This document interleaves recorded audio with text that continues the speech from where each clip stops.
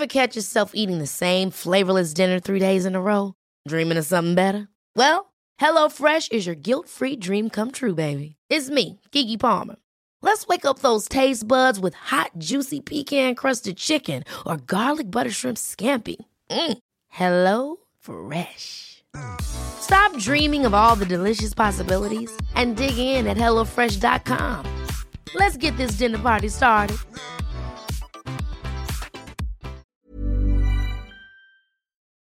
This podcast is brought to you by Safe Ireland and Airbnb, working in partnership to support domestic violence survivors across Ireland.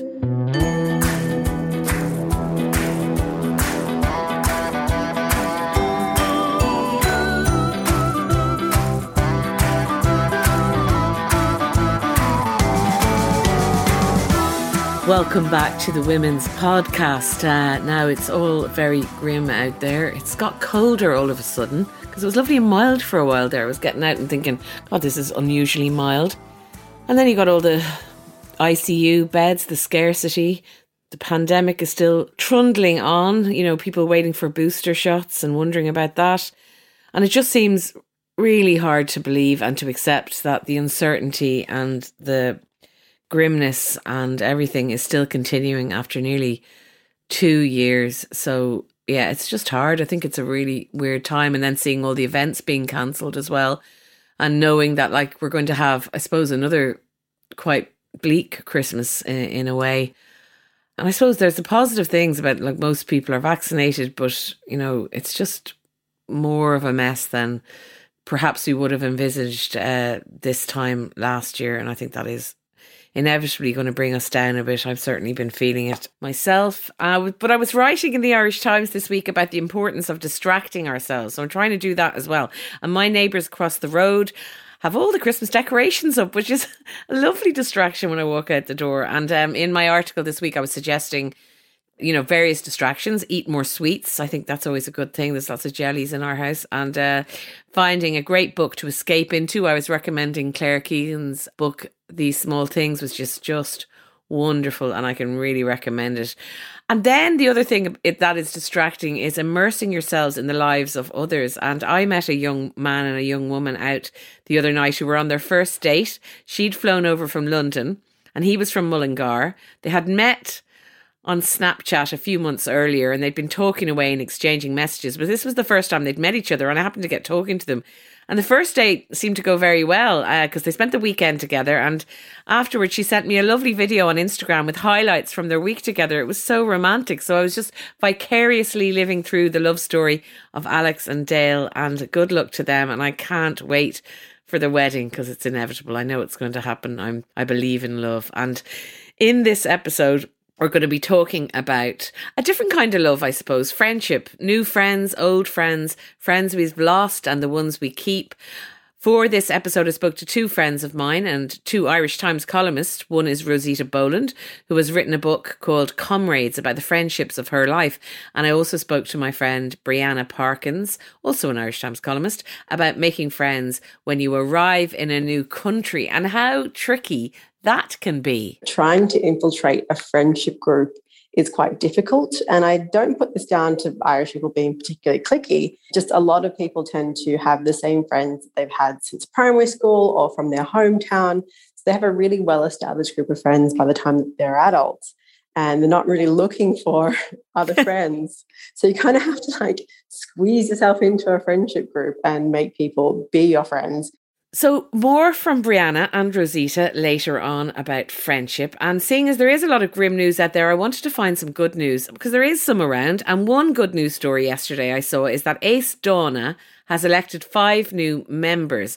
And Ace Dána is the Artists Association that recognises artists in Ireland who have made outstanding contributions to the creative arts. And they've added 5 new members and they're all women, which is incredible because I don't think Ace Dána has ever done that. It's a very male-heavy organisation, and the people who have just joined Ace Dána are the author Anne Enright, the visual artists Amanda Coogan, Rachel Joint and Diana Copperwhite, and the composer Linda Buckley. And we're delighted for all of them. It's great news and congratulations to them, and fantastic that Ace Dána now has 5 new women.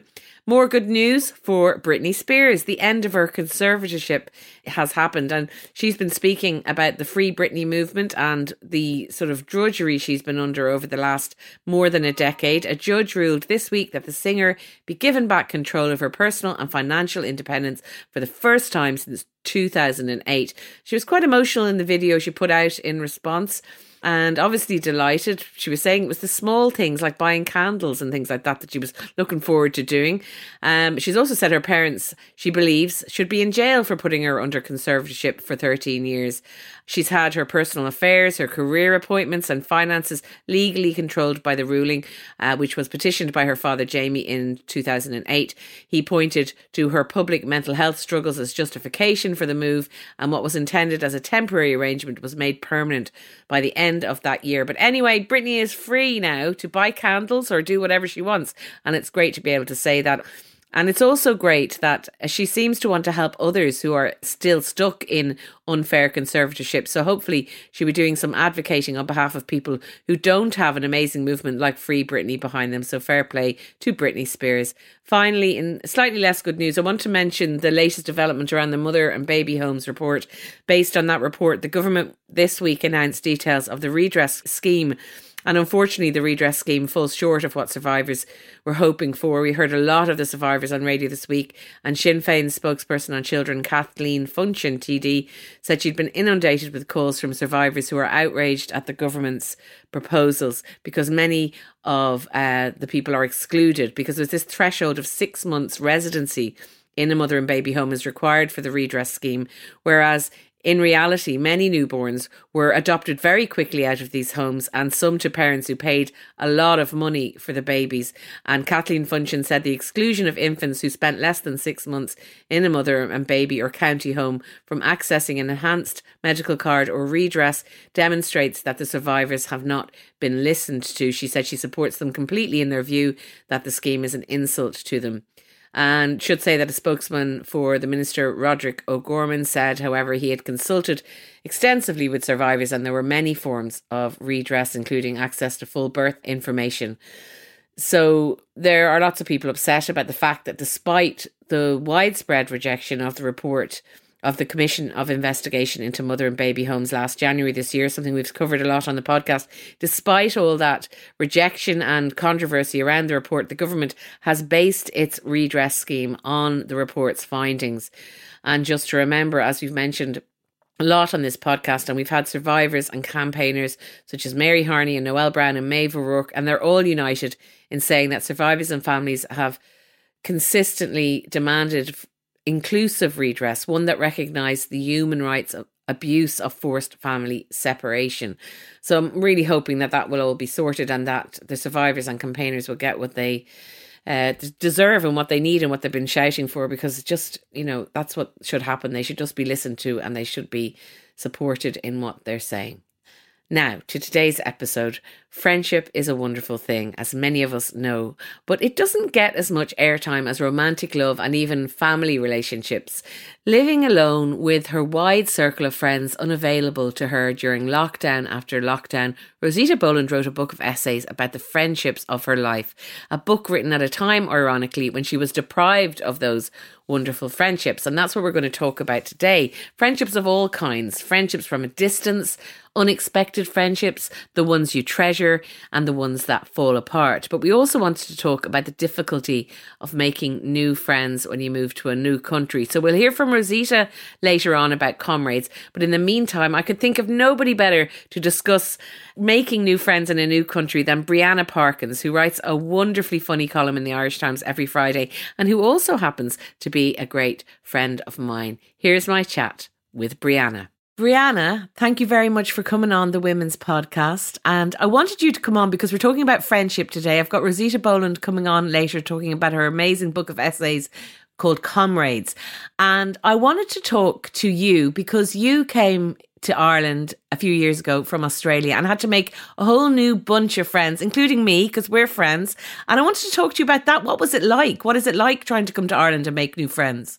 I actually was talking about this to other Australians last night, and we have this theory. There's two types of cultures: as peach culture and there's coconut culture. So coconut cultures, I would say, would be more like Australians, maybe some Americans like New Yorkers who have like a tough exterior but a really soft interior. So they might come off as a bit unfriendly at first, but then they're actually quite welcoming. I'd say like a lot of Eastern European cultures, a lot of my Eastern European friends are the same. So they can come off quite brash, quite direct, and it's a bit hard to sort of crack them at first, but then it's really easy to make friends. Whereas I would say Ireland is more like a peach culture where everyone's really, really friendly, really nice. They want to have the chats. They want to get to know you. But trying to infiltrate a friendship group is quite difficult. And I don't put this down to Irish people being particularly cliquey. Just a lot of people tend to have the same friends that they've had since primary school or from their hometown. So they have a really well-established group of friends by the time that they're adults. And they're not really looking for other friends. So you kind of have to like squeeze yourself into a friendship group and make people be your friends. But I will say a lot of my close friends, like Roshi, who are really good to me and really welcoming. And like you threw a party for me when I first came to Ireland. So people would be my friend, like be friends with my friend. But you had lived overseas. And I've noticed that a lot of my close Irish friends have lived, like a lot of Irish people have lived overseas at various points in their life, and they kind of know what it's like to be new. So I would say, it can be quite difficult to make friends as an adult, and particularly in Ireland, and particularly in Dublin, I think, as well. Yeah, well, Brianna, we should probably tell the story of how we became friends, because I basically made you be my friend the way I tell it. I forced you into friendship, which I think you were quite willing, because I saw you on the television the very first time I ever laid eyes on you. You were being the Sydney Rose on the Rose of Tralee. In what year, Brianna? 2016, so it's showing my age now. Yeah, showing your age. Well, we're 5 years friends. That's cool. And that's when I saw you, and you were mentioning about on stage with Dahi, you talked about how Ireland needed to have a referendum on the repeal of the eighth sort of scenario. And I remember jumping out of my B&B. There was no Wi-Fi. I had to get in the rain to a pub where I could find who you were on Twitter. And I promised that night that I was going to buy you a pint if I ever met you. And then I think it was not long afterwards, maybe a year later or something, you actually came back to Ireland. Yeah, it was for the referendum, so it would have been 2 years later. Yeah, and we finally had that pint, and we have been thick as thieves ever since. And I remember having people over for you because I wanted you to feel like it wasn't even maybe necessarily the people who were at that party were going to be your close friends, but that you would kind of have a range of people that knew you and that you could call on and that you could ask things of. You could have a bit of a network, and I think that's sometimes hard when you arrive somewhere, because we all have people that we know we can go to for certain things, as well as our close friends. But I hope that was helpful, and maybe that sort of started a little bit of friendships developing, maybe. Yeah, it definitely did. And that's the most important thing when you move to a new country, is that you have to make friends as an adult. First of all, making friends as an adult is really weird. And you do just have to trick people into being your friend. You just have to be aggressively friendly. You have to make people be your friend. Okay, I'll see you tomorrow at this restaurant. What? Okay, see you there. Bye. You just have to make them. And like you said, having that network of people, social capital is so important.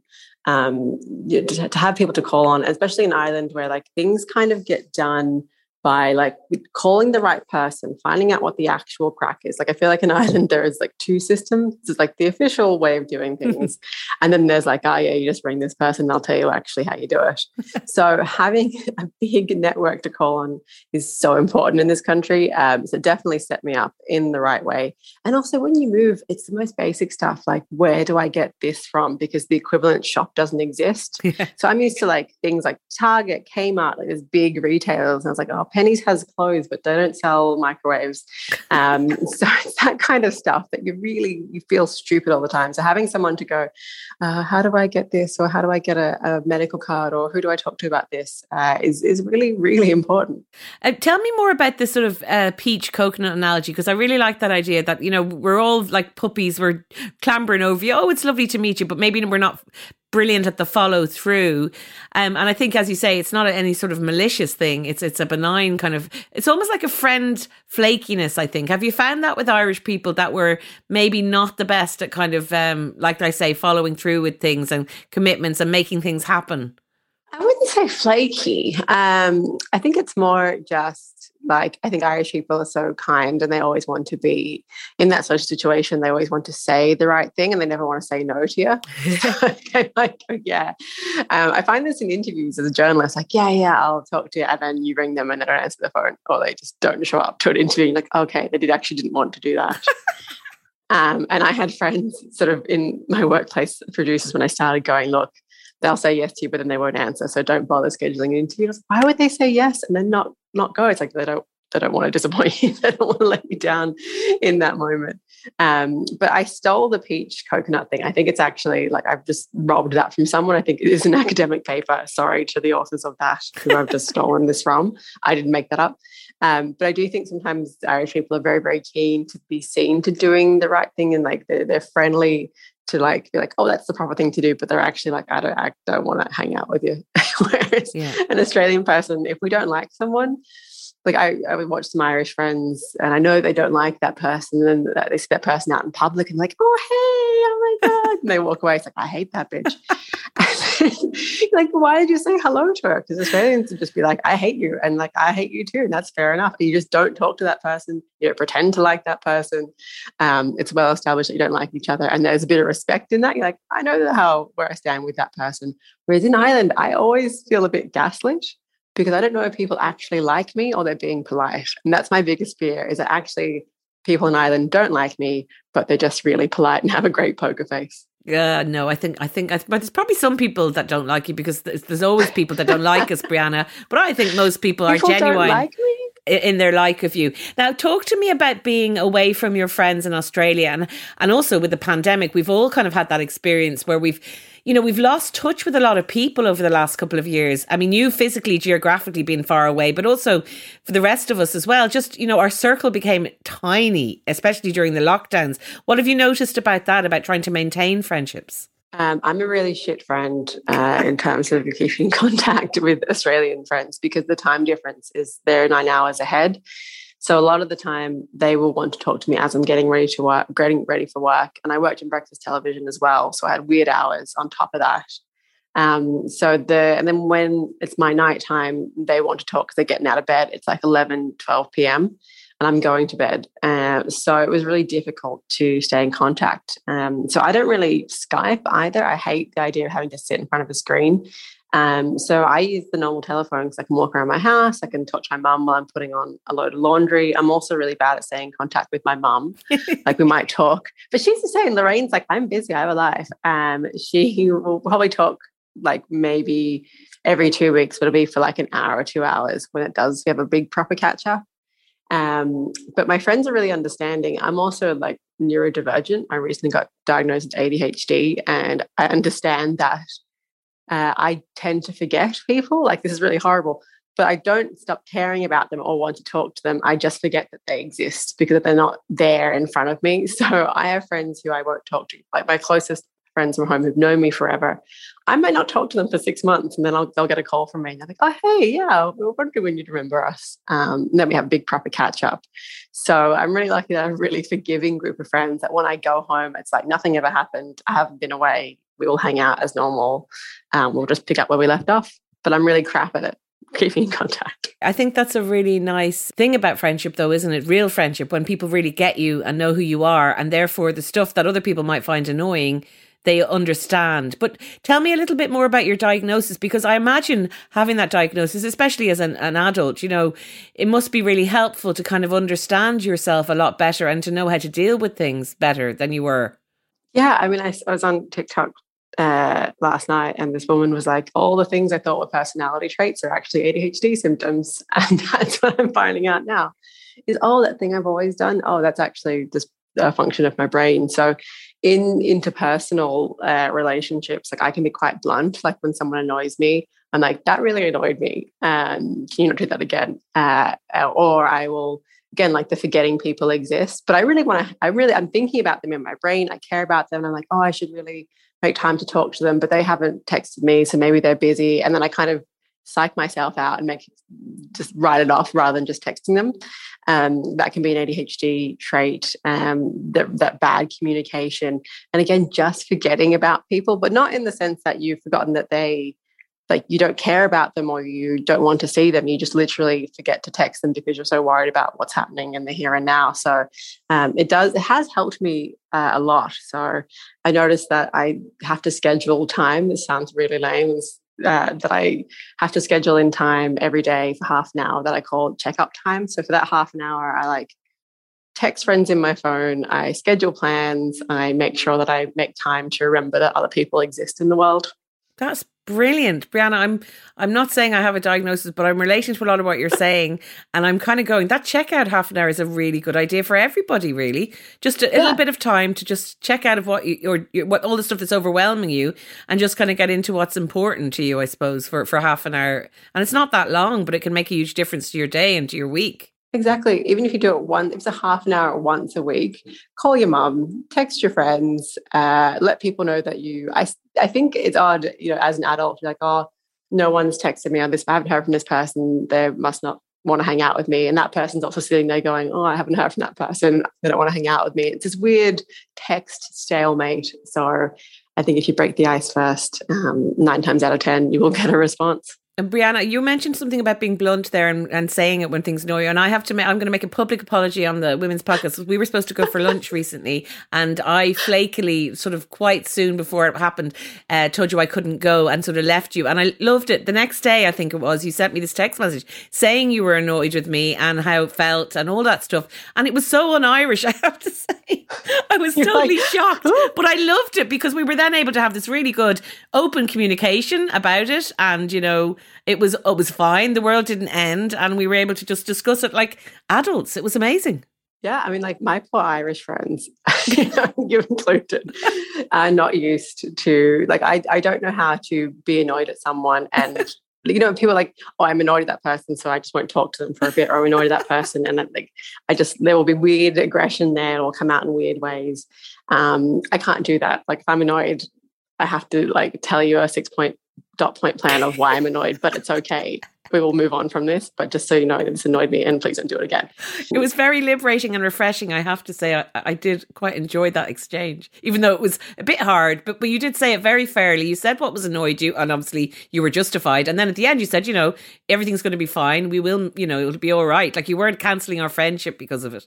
No, and I have really a close friend, Heather, who you've met. Yeah. And Heather she's like, oh, she honestly never gets annoyed at anything. She's like, I don't get annoyed or angry. It just goes away. And I was like, where does it go? And I'm like literally shaking you by the shoulders. Like, what happens? Where does it get misplaced?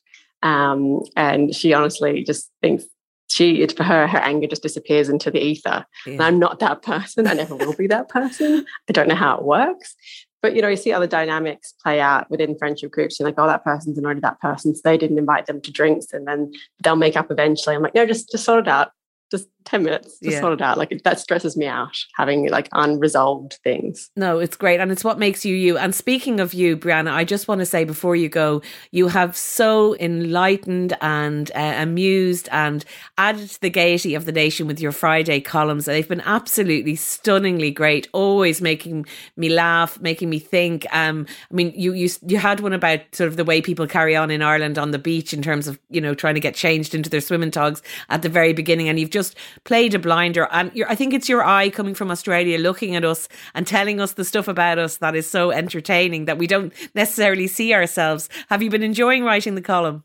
I love it. Like the Irish Times, Madeline is great, my editor. She's just like, you can just write whatever pops into your head. I have a really free hand. And I could not get away with that in Australia. If an Irish person came to Australia and wrote about the Australians every week, borderline insulted them, they would be chased out with pitchforks. In Ireland, people are like, yeah, no, that's what we do. Yeah, fair play to you. Do you know, you would not get that anywhere else. And people are really kind. And I think the Irish are very self-aware and very good-humoured, and they always laugh along with me.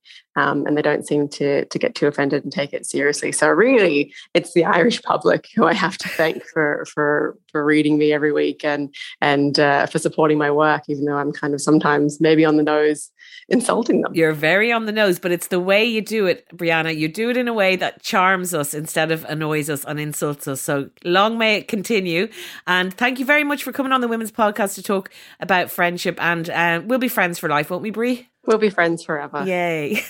All right, goodbye. Bye. Oh, I love talking to Brianna there about friendship. Thanks very much to her. And it's nice as well to get to apologise publicly for being a bad friend that time and standing her up for lunch. Thank goodness, as well as being very blunt, Brianna is also very forgiving. The new Safe Ireland Survivor Fund, in partnership with Airbnb, enables Safe Ireland to contribute to sustainable supports for women and frontline services and to provide focused actions for children. You can play a critical role in helping to protect more women and children from abuse. Donate directly to your local domestic violence service or to the national work of Safe Ireland. Go to www.safeireland.ie for more information. Now, the next part of the podcast is my chat with another very good friend of mine, Rosita Boland, and she talked to me about our friendship, which began at work, and about her wonderful book of essays, which is called Comrades. Hope you enjoy. So from Brianna Parkins, my friend, onto my other friend, Rosita Boland. It's lovely to have you on the podcast, Rosita. Great to be on the podcast, Roisin. Excellent. Well, listen, let's talk about our friendship first of all and get that out of the way, because we kind of became friends through work. And I think friendships in work can be really intense and deep and important because, as we all know, things happen in work. We have crises, we have things that go wrong, we have things to celebrate. And having a really good friend who you work with is so important and so enriching and can be a really great thing in times of hardship and crisis, like I said, but also wonderful when things happen that are great and you can, maybe nip around the corner. We shouldn't say too much, but if you want to nip around the corner to say Mulligan's or something in the back in the day, you can. So I think that's a great thing about our friendship, that it's something that sort of happened in work but moved beyond that and deeper than that as the years went past. Yeah, so I suppose it was actually quite a long time before we became even work friends, because you were in Belfast for some years, so you weren't in the office and then in the newsroom. So when you moved up to features, yeah, I suppose there's just something about working in the same department, which would be probably true for people in any office anywhere. The more you see of people maybe in close proximity and the more you work with them, you see the colour of their jibe or flags or whatever the cliche is. And I can't even remember how we first kind of started to hang out, but definitely first we were, would always be talking about work, and we'd be interested in the same human interest stories. And there is, back in the day when we were in the office, there was local hostelries where we would repair to on the odd time, and sometimes to the ladies' bathrooms where there was crises for either or both of us, as there always is. I think most work friends, especially female work friends, have cried in office bathrooms at one point or another. I think it's a rite of passage almost, and important and quite consolidating of a friendship, I think, when you see someone in that much of a vulnerable state. Because there's always things in work that happen because, just there is. There can be times when you're not feeling your best. There can be vulnerable times or times when things go wrong or you get disappointed. And to have a friend in your workplace that you can escape to a cupboard or to a toilet or wherever it is a wonderful thing and a saving thing at the time. It is, because I suppose it's a safe, private space in what is a public space, because your work space, your work office and space is, you're a professional doing a professional job, and we mostly, behave well in all sorts of ways.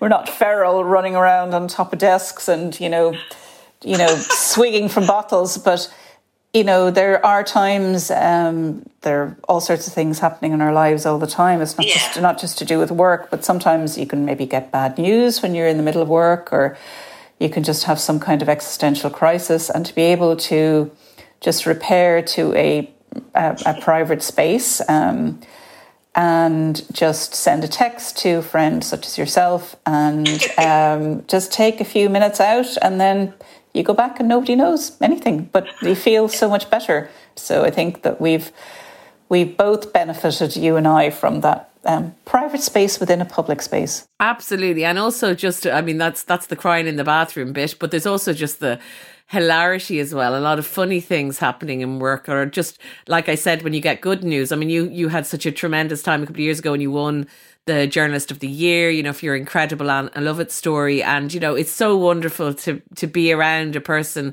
when you're having those successes, and to be able to go out and have the champagne and really enjoy those times for people that you work with, because you've seen them in close proximity putting all that work into something, and you know what went into it, and then to see them get the rewards, like, it's a really special thing. I love that time. But let me talk about your amazing book, Comrades, because it's really interesting. You live alone, and so you went through the lockdowns living alone, which is a different experience to what I had, because I had a very busy house with 2 children. I was trying to homeschool, but I was crap at that, so I didn't really bother. And, you know, my partner working the same. So very busy, lots of stuff going on all the time. You had a very different experience, as many, many people did, and lots of my friends did, where they live on their own. So it was quite a lonely time for you, and you've written about that very eloquently. But wonderfully, through the lockdowns, you wrote this brilliant book about friendship. And it's like as if, while you couldn't have your friends around you, you were able to summon them up in the book. I think that must have been a great solace of some kind. It was. And I had just started Comrades in January last year. When I say last year, it seems like it's 25 years ago now, so I hardly even know what year it is.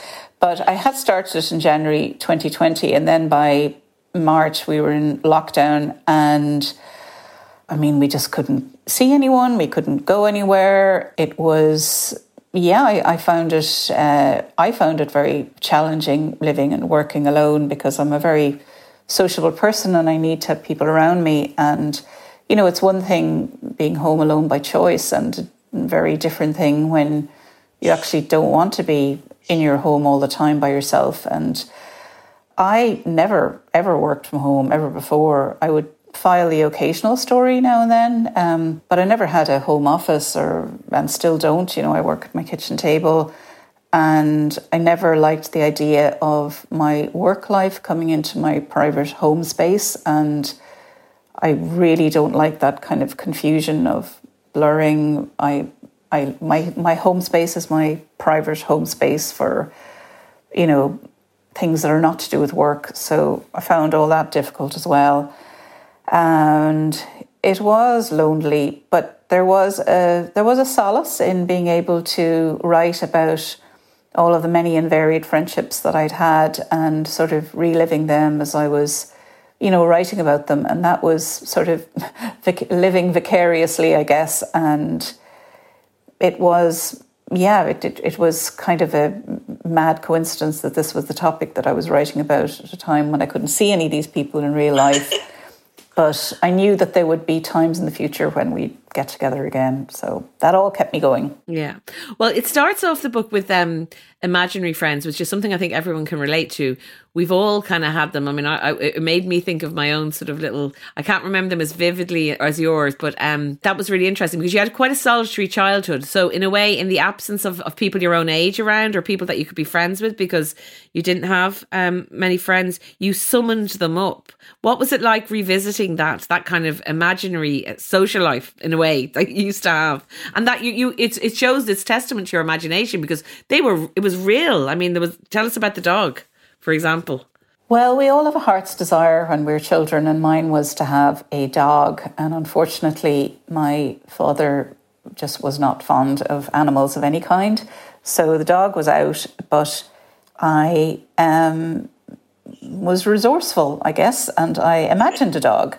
And I imagined it so vividly, it was really there. And actually, the thing is, I knew nothing about dogs. I had no idea what they ate or, you know, what they did, or I just knew they were furry, lovely things that would follow you around and adore you. And that's what I just wanted. I just wanted a friend at that, because, you know, I suppose like a lot of children, for various reasons, not all of us can make friends as easily as others. And, you look to other sources of companionship, I suppose. And for me, learning to read was just an amazing portal to a whole world where, you know, I read these books so often that the characters in them were like my friends. And then some of them sort of crept out of the pages and became my real imaginary friends that I would spend time with. And that was all very, you know, it was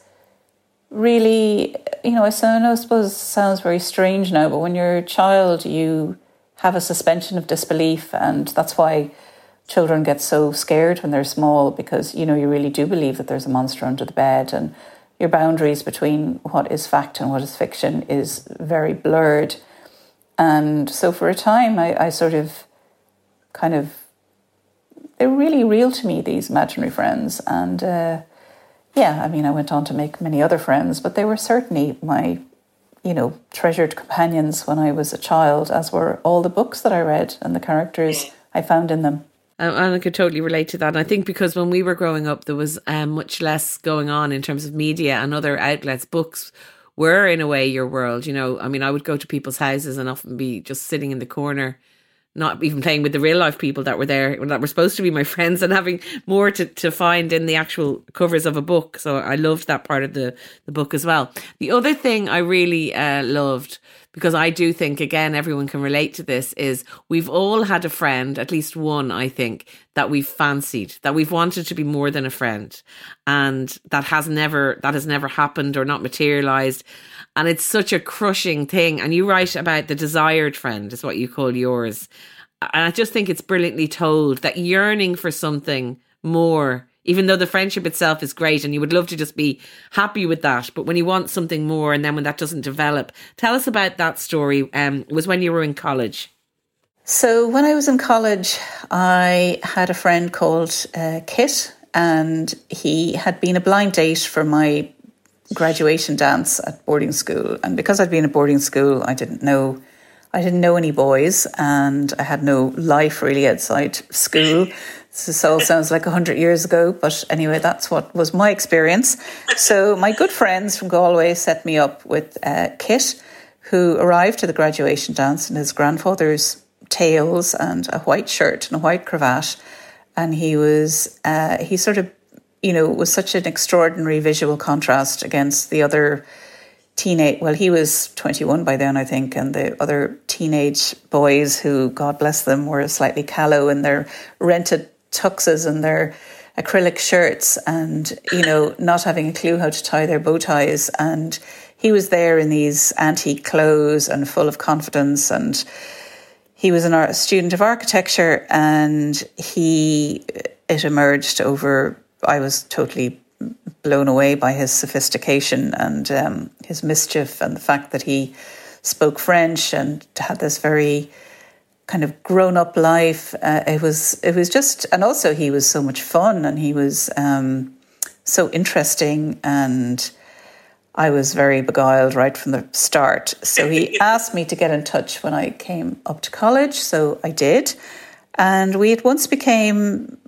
really good friends. We were always talking, and he was really interested, and I was studying English, and he was really interested in all the books I was reading, and I was at least as enthralled by where he lived as the person he was, because he lived in a very amazing but very rundown at the time Georgian house on Henrietta Street, and I thought it was so romantic. It was freezing cold, but there were original shutters and floorboards, and he lived there alone, and he just made the whole place, it was so just romantic in every kind of sense of the word. And he was entirely sure of who he was. He spoke French. He had a Vespa. He, would disappear now and then, and he would, head off traveling. He had girlfriends from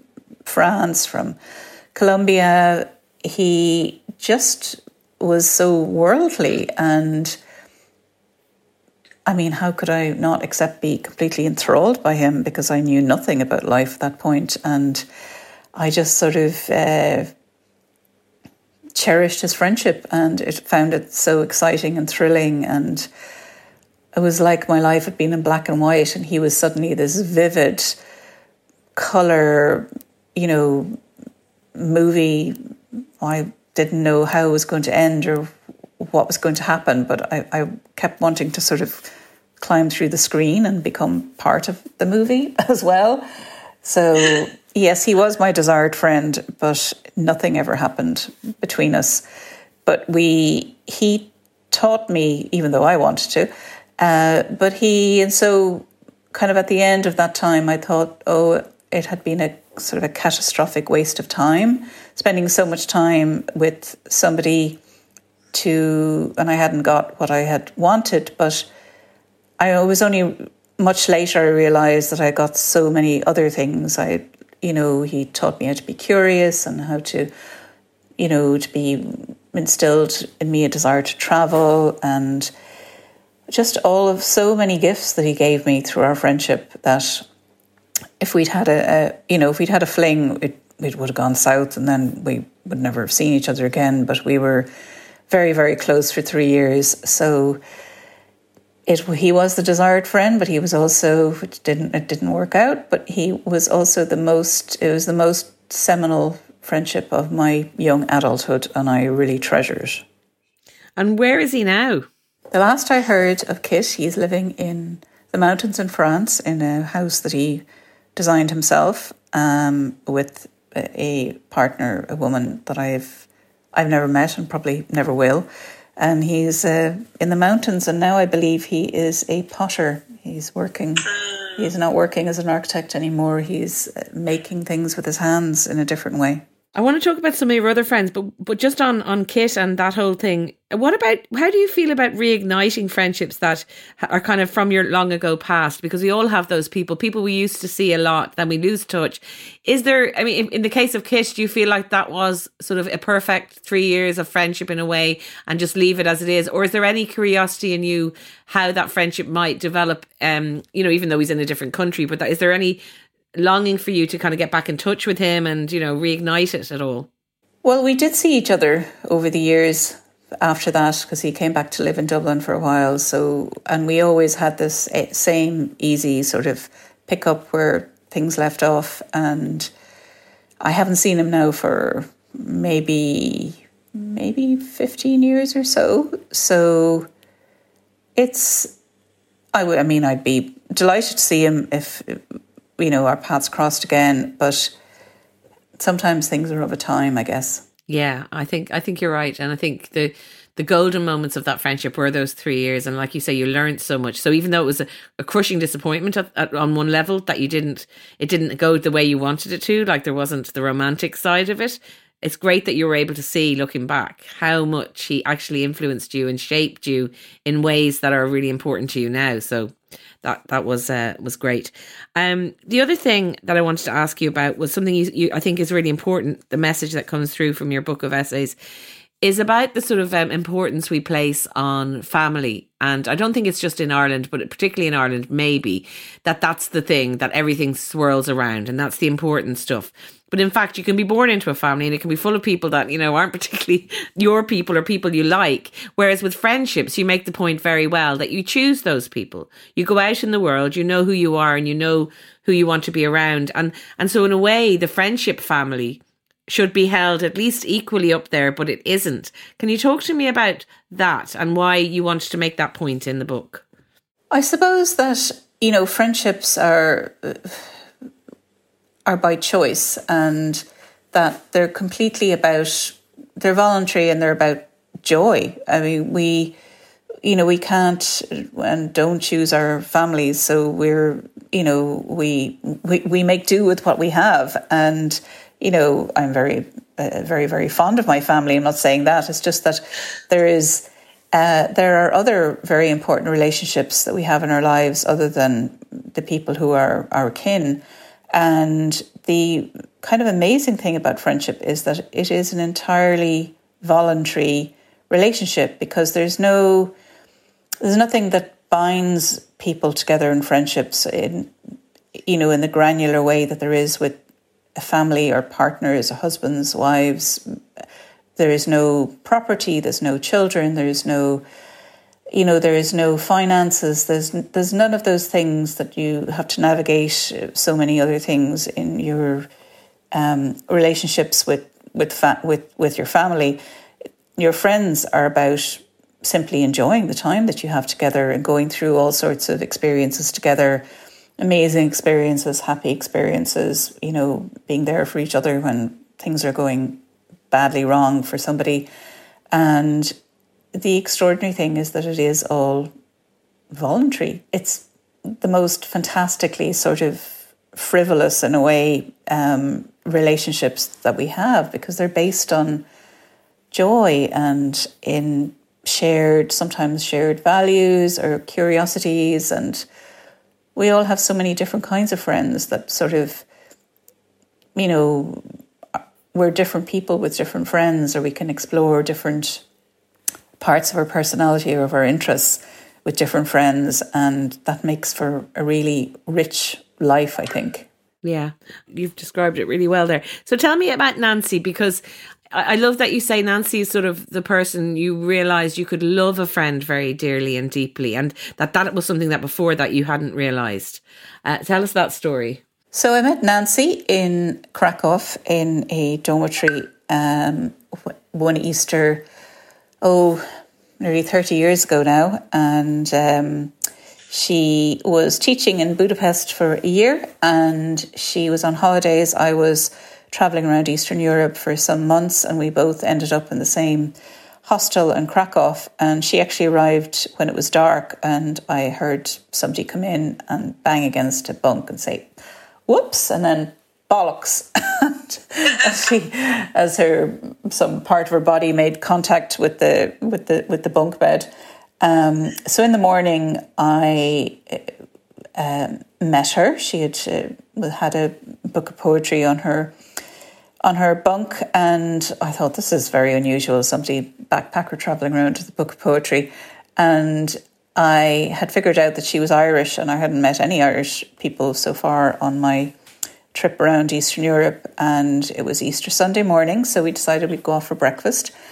And both of us had gone to the same college, and she'd been some years after me, and we knew a few people in common.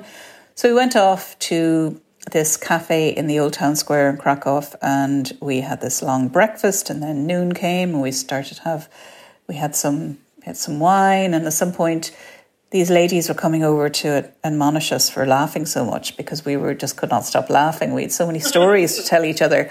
And so the afternoon went on, and the cafe closed. We went to a bar, then we went for dinner, then we went to another bar, and then we bought some beers. We went back to the hostel. The hostel was closed up, and we locked ourselves in the bathroom, and we kept on talking. And I'd say we talked for about 16 hours straight. And at the end of it, we just declared our love for each other. And I mean, I know it sounds strange now, but I hadn't realised that you can love somebody who you're not having a romantic relationship with, or who isn't a family member. You really can love a friend, which is why I guess it hurts so much when sometimes they break up with us. And that was a real revelation to me, because I suppose it's also an acknowledgement of the power of a wonderful friendship, and how meaningful that can be in your life, and how wonderful it can be to have people who are friends that you love in your life.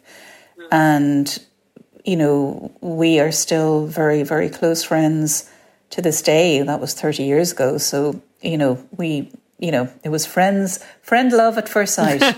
It's a brilliant story. I think we all have that, where you just meet certain people and it's like, immediately after, and you want to just spend more time. And I think it can even happen as you're older. But you mentioned breaking up with friends, and that's another essay in the book, is about a friend that you lost. And again, I think we've all had those.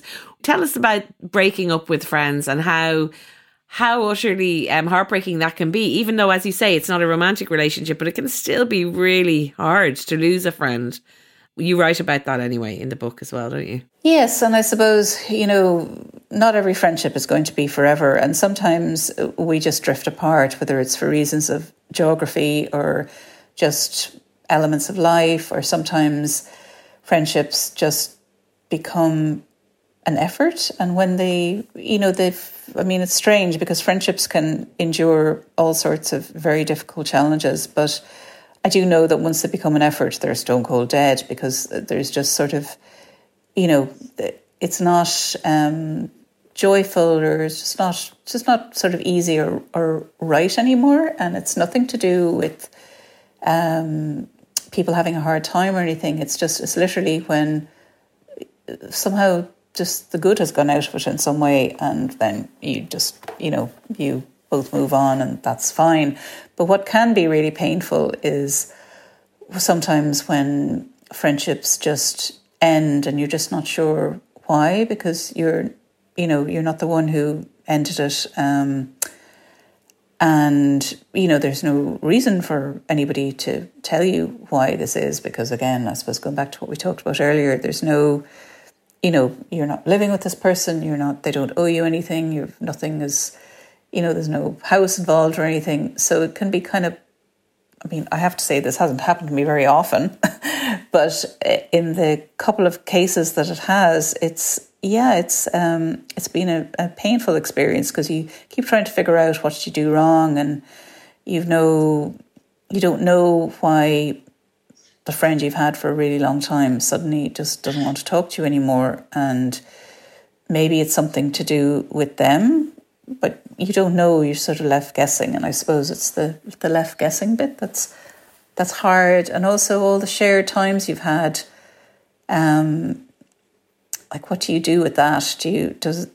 Does that make you feel sad to think about it, or do you just try and kind of put that in a different space and say, well, we did have all these wonderful times, I don't know what happened, but I can still enjoy all those memories, which is what I decided to do with the couple of friendships that, became lost, that I write about in Comrades. I think friendship is an art, Rosita, and I think you are brilliant at it, as you are at so many things. And I feel like you have such a wide circle of friends. You've introduced me to some of them. They're from all over the world. They're fascinating people. Like, I'm not going to say you're like a curator of friends, but when you have friends, you cultivate those friendships. You work hard at them. You're really thoughtful. You're generous. Because I was talking to Brianna earlier, and she was saying how she feels like she's a bit of a bad friend, a forgetful friend. Like, she's there when needed, but she's not as good at keeping it together. That's just her personality. I would say I'm quite a flaky friend as well. But I suppose I can't comment on that, but I feel like that. But do you see friendship as an art? Like, because I feel you work very hard at it, and I think as a result, you have wonderfully rich friendships that are enduring and that last for a long time. Ooh, I would never see myself as working at friendships, because that sounds like it's sort of conscious, and it's not a conscious thing at all. It's just sort of the way that I suppose communicate with my friends, or no, it doesn't ever feel like I'm working or making an effort or anything. I maybe put it the wrong way. I suppose it's like with everything you do, Rosita, because I feel like that as your friend, I think I can say I kind of know you quite well, and I feel like with your work or with your family or with your friendships, you put so much into everything you do. I think that's more what I'm saying, and it's not. I think working at it sounds like you have to work at it, because as you said earlier, we don't want to have to work at friendship. If we have to work at it, it's not easy, it's not joyful. But I suppose what I mean is, because you are a kind of a person who does give a lot of yourself and is organised and is, very thoughtful, I think bringing those attributes to friendships, can be very enriching, I think. Well, I think I'm definitely a good connector, because I know, I have lots of different friends, and, I know when people are going to get on, or they wouldn't have met before, and they have interesting things to say to each other. So I really kind of enjoy putting people in contact with each other, or having parties or dinners or whatever, and people sit around the table and we, talk for hours, and there's new friendships forged and all of those things. I suppose, I suppose I am thoughtful about things, but again, I don't really have to think about it. It just sort of comes naturally to me. So, maybe other people would describe me as thoughtful when it comes to, keeping in touch with people and kind of checking in on them and just, having the crack and great experiences and going on holidays with people. But it has to be remembered that this all benefits me too, because I get the benefit of my friends' company and having experiences with them. So it's by no means a one-way thing. We're all getting something kind of great out of it. I agree. I'm definitely getting lots of great things out of your friendship. And the funny thing is, we're quite different, Rosita, but I find that with a lot of friendships that I have, I like being friends with people who are very different to me, because I love the contrast. I love the things that you bring to our friendship. I hope that I bring something different to our friendship as well, and that kind of difference is really exciting, and it's I find that great about being friends with you. What about the pandemic? And I was talking to Brianna about this earlier as well, how it closed our circle so narrowly. I mean, I know we started by talking about that loneliness and you writing in lockdown, but our circle became much smaller. Have you found it more difficult as we've opened up, and hopefully we're not closing down again? Like, that's probably not going to happen. But, coming out again and reestablishing the connections, because we lost touch, I think, with a lot of people just by virtue of the fact that we weren't able to be out in the world. How have you found that transition back into the world of friendship? I've jumped into it like a diver from the top of the diving board into the deepest pool you could possibly imagine. So I've had no problem with that transition. And I suppose the other thing that I think is important to say that I didn't write about in the book, but which I've written a column about since, is that I really treasure the fact that I have friends of generations who are older than me and younger than me. I've got two incredibly good friends who are, into their 70s. I have two friends who are, 20 years younger than me, and we're just friends when we're together. I really, really value that, having friends that aren't just peers, because friendship crosses ages, and it's really we can be friends with anyone at any time. And I really, really treasure the fact that I have friends of people who are all different ages. And now and then it's like now and then I think, oh my God, like why is this person who's 20 years younger than, why do they want to hang out with me, and get all thinking, God, it's all weird. And then they say, no, what are you talking about? It's just, we're friends. We're just so, and I really treasure that. And I would kind of think that I'd love to see that being maybe more of a norm, because, in the same way we kind of corral family above friends, I think that, there's nothing to say that all our friends need to be our peers we met in school or college. And, why not have as rich a life experience as possible? So I really value those friends also. Yeah. Same here. I'm the same. I have friends in 70s. I have friends in their 30s and 20s. And I love it, because otherwise I just think it would be boring to have people who are all the same age as you and doing all the same things and going through the same experiences. It's really refreshing to go and meet somebody who's at a totally different life stage to me, listen to where they're at, and then same that you can kind of bring something from your experience back to them. So I totally agree with that. We need friends of all ages. And what have you learned, Rosita, finally? What did sitting down and thinking about all those friendships and the way friendship has impacted your life, did it teach you anything new? Or did you think, oh, I've enough friends now, I don't need any new friends? Or are you still making them? How are you with your friendship status now? Well, there's no quota. So, sometimes I joke that my friend quota is full, but the fact is that it's never full, as it shouldn't be for any of us. And you can make friends at any time of your life. And, I still continue to meet interesting people and they become my friends. And that's going to happen, well, as life continues. And it's really, I don't know, maybe it's like gardening. You never know what's going to what's going to arrive, what's going to grow, and there's no absolutes in life. And if we are as open-minded about meeting friends as we are about other elements of our life, we'll continue to, make friends. And it does take some time, and I'm lucky that I do have time. But, it is so, like, my life would be much less rich without all the friends that I have in it. And I am just really grateful that these people want to be my friends and still want to be my friends.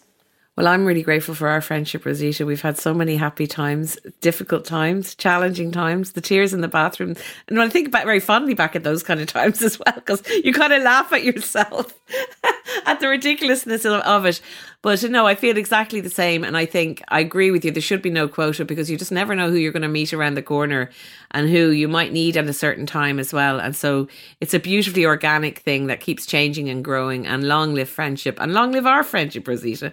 I can't wait to see you again and have some more fun with you. Can I say to whom I dedicated my book? Well, you can if you like, yeah. So my book, Comrades, is dedicated to my friend Rosita Ingle. Yeah, it's all very nepotistic on the podcast, this episode. But I sort of thought, well, it's fine. It's interesting to talk about our friendships. And yeah, I was so delighted and honoured that you dedicated the book to me. It meant an awful lot. And I have to tell everyone, it's a fantastic book of essays. Rosita is the most exquisite writer, and everything she writes is just golden. And I think what it does is you're reading and you're finding out so much about Rosita's life through her friends, but it makes us reflect on our own ones and our friends that we've lost, friends that we still have, and all the different sort of varieties and the whole spectrum of friendship, because it's so multifaceted through our lives. So well done, Rosita, on an incredible book. And thank you very much for coming on. And I'll see you for a glass of wine soon, I hope. Absolutely. Thanks a million. Thanks for coming on. And that's all we have time for. Thanks very much to Brianna Parkins and to Rosita Boland. Comrades, her book is out now, and it would make a brilliant Christmas gift for all the friends in your life. That's it from me. The podcast is produced by me, Roisin Ingle, by Suzanne Brennan and Jennifer Ryan, with JJ Vernon on sound. Do get in touch with us on social at IT Women's Podcast. We're also on Instagram or Twitter, and we're on email, thewomenspodcast@irishtime.com. Mind yourselves, distract yourselves, and I will talk to you next time.